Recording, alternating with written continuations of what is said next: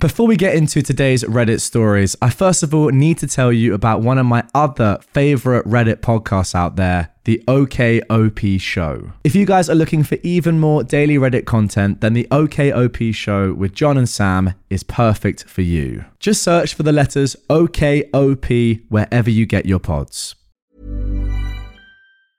Many of us have those stubborn pounds that seem impossible to lose, no matter how good we eat or how hard we work out. My solution is PlushCare.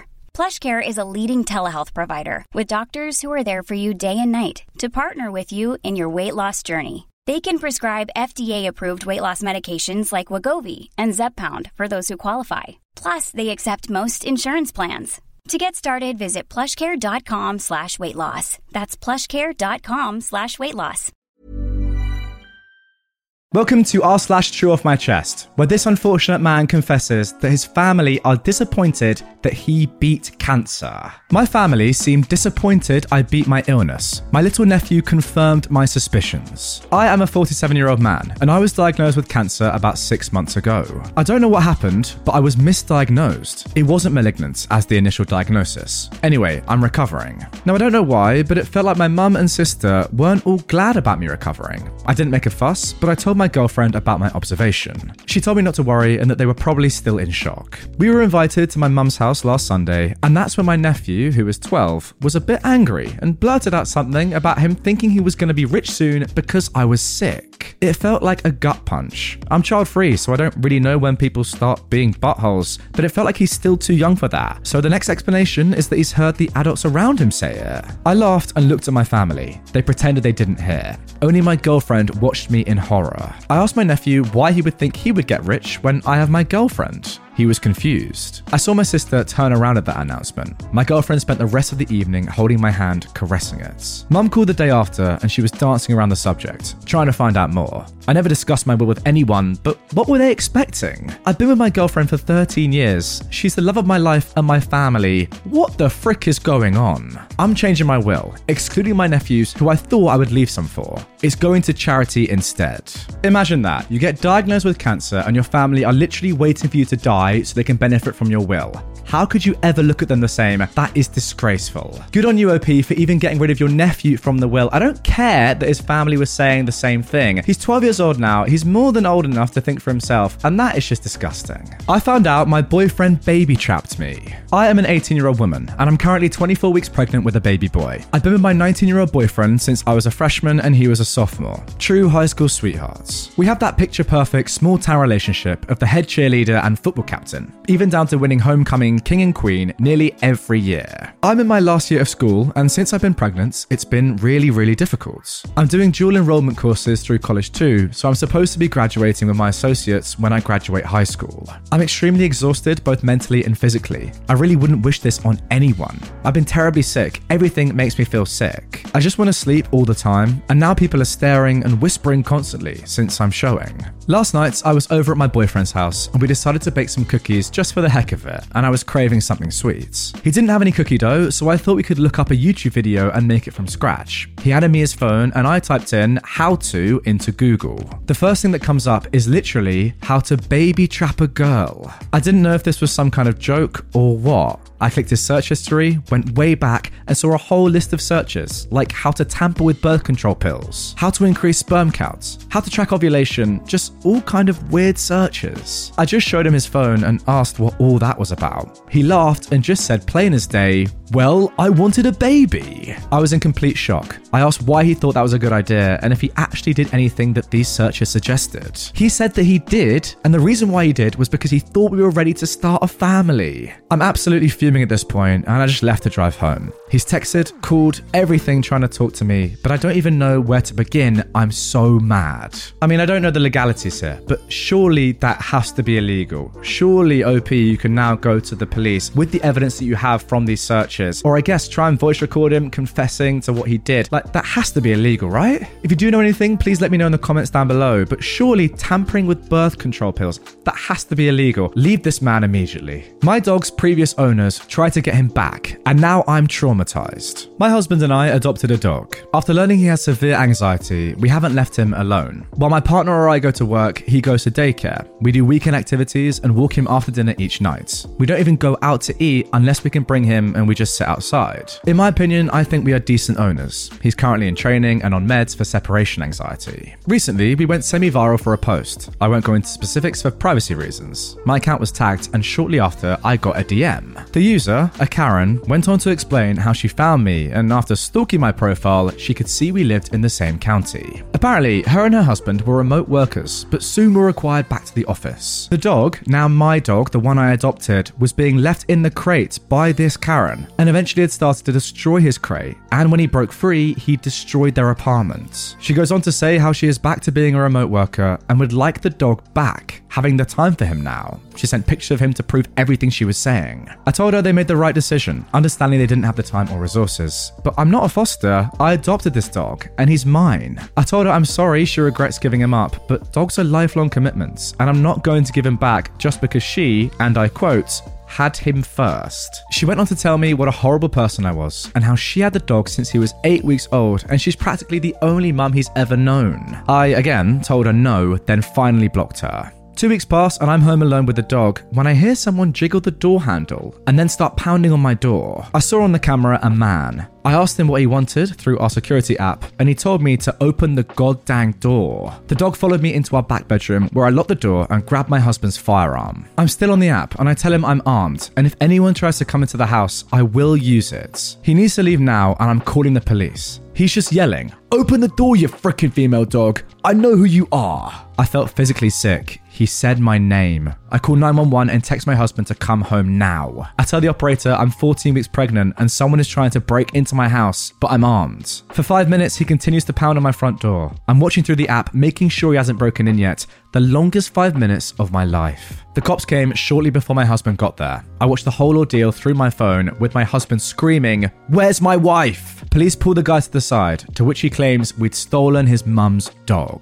The dog, the frickin' dog. I'd gotten paranoid after listening to a true crime episode of a woman cutting a baby out of another woman's belly. Police told him that was civil matter, but trespassing was not. We were asked if we want to press charges, and we are. I'm still so shaken as to how he figured out where we lived. Was I being stalked? Since then, I've changed all my social media handles, and now I'm just waiting on what happens next. Wow, first of all, I'm so sorry you went through this. This sounds horribly traumatic. I can't actually believe that someone would go to these lengths for a dog. Secondly, this guy, he needs to be locked up for a very, very long time. You're so right about the rules of adoption, but none of that really even matters at this point. Simply, this guy has come and threatened to, do crazy things to you on your property. Surely that means that he's getting locked up for a long time. At least I hope so. My boyfriend smashed our television set in anger when his football team lost. I am a 29-year-old woman and I've honestly never been so scared in my life. My sister is letting me stay with her. Only her and my brother-in-law know what happened. I've never seen anyone so furious over something so small. I'm going to end our relationship because I can't stay with this man who destroys things over a loss, especially with me cornered in the room while he's yelling and smashing. I'm ashamed, but for a second I thought I would die. It was so scary, and though it was on Friday, thinking about it now still makes me cry. It wasn't over an American football team. I live in the UK and we are Southampton supporters. I don't know a thing about American football. Now, the reason I chose this short story to include in this episode is because I myself am a big football fan in the UK. I'm a big Chelsea fan, one of the biggest teams in this country. If you didn't know, just last week, I actually went to Milan to watch Chelsea away against AC Milan in a truly wonderful game of football. So as you can probably tell, yeah, I do get sometimes quite, emotional when watching football, let's just say. However, there's a difference between being really into a sport and this, which is just ridiculous and bordering on abusive. OP, you should never ever feel ashamed when someone is literally smashing something in front of you because of a game of sport. I mean, that is truly ridiculous. It obviously was so scary.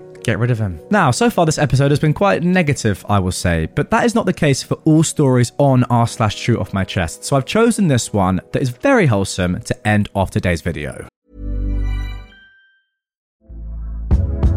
Hey there, it's Michelle Norris. I'm host of a podcast called Your Mama's Kitchen. When I travel, I'm usually looking for a way to find a taste of home when I'm not at home. And one of the things I love to do when I am at home is entertain. And Airbnb allows me to do that. When I was in California recently, I rented a house that had a great kitchen. And when we were sitting around the table, we were all thinking, we're in someone else's house. Someone could be in all of our homes as well. If you have a home, but you're not always at home, you have an Airbnb. Your home might be worth more than you think. Find out how much at airbnb.com/host. Today, my wife met my girlfriend. I, a 32-year-old man, am a widow. My wife passed away from pancreatic cancer 5 years ago. She was forcibly behind our 2 kids, Ron, who is 10, and Harry, who is 7. My wife was the absolute light of my life. We were high school sweethearts, went to the same college, and got married after graduation. We were inseparable. Every day I fell more in love with her. It was like my heart was living outside my body. When she passed, the amount of pain I was in was indescribable. I prayed to go to sleep and not wake up, just so I could see her one last time. I even contemplated meeting her, but every time I was ready, my kids would look at me. They had her face, her personality, her DNA. I couldn't leave them. They were all I had left of her. It took years before I was able to function normally again. I even quit my job and lived off of savings and her life insurance for about a year. I was half the dad I used to be and only a fraction of my former self. 2 years after her passing, I decided enough was enough and I kicked myself into gear. I found a job in a different city, closer to my parents. I packed my kids up and I moved. Life was hard, but I kept chugging along and eventually I found some joy. A year after moving, I took a business trip to New York where I met my current girlfriend, Lila. While I acknowledged there was chemistry, I told her I was already married and she understood. However, a few months later, I had to go back to New York where we met up again. I let my guard down for the first time around her. Before I knew it, she was putting in a transfer for my home branch and moving to my city. I fell in love with her and I asked her out a year ago next month. My kids adore her, and though she reminded them she will never take their mum's place, they lovingly call her Mama L. Today was the anniversary of my wife's passing, an extremely hard day for all of us. This morning, I walked into the living room to find Lila and my kids waiting for me. The kids were dressed in their church clothes with goofy smiles on their faces and bouquets in hand. Apparently, Lila came up with the idea of a picnic at my wife's grave, an idea that the boys loved as they enjoy going to see their mum. While I was sleeping, they prepared food and flowers, then insisted on wearing their best clothes. I'll admit that I cried at the sight of them. I don't know how I got this lucky twice in a row. I wanted my wife to meet this amazing woman, so I asked Lila to come along, and she did.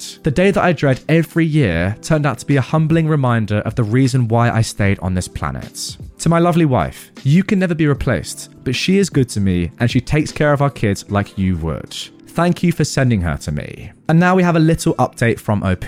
I already had a profound appreciation for my girlfriend before I made that post, but the comments gave me an entirely new perspective. The night after I made that post, I took my girlfriend out to dinner, and I can't explain it, but the light I was viewing her in was different. Everything she did that night gave me butterflies. She was showing me pictures that she took at the aquarium with my oldest, and I couldn't stop staring at her. In that moment, I came to the conclusion that I was going to propose a lot sooner than I expected. A few days later, I went ring shopping with her mum, who was very excited, and we found the perfect ring. I then made a reservation at her favourite restaurant for last Friday and set the big day in motion. Long story short, I'm getting married again. As some of you said, promotions can wait, though after looking at her wedding dress, I may need a promotion to financially recover. I'm excited to start this journey with her and my amazing kids. As I've said before, I am so lucky. I hope you all find your own Lila, and thank you again. So there you go. As you can see, not every story on this subreddit is inherently negative. I mean, that is just such a nice story. So wholesome, so sad, but it's amazing how life can change in just a small period of time. And yeah, I do agree with you. You've been very fortunate to meet someone else who is pretty much as amazing as your wife was. Let me know down below, guys. Do you prefer the more wholesome stories like the one I just read, or the others in this episode, which, let's be honest, were pretty dark, or a mixture of the two? I don't know about you. I quite like the wholesome ones. I like it when they're mixed in together. But yeah, you let me know, and I'll see you all tomorrow with a brand new Reddit episode. Hey, it's Paige DeSorbo from Giggly Squad. High quality fashion without the price tag. Say hello to Quince.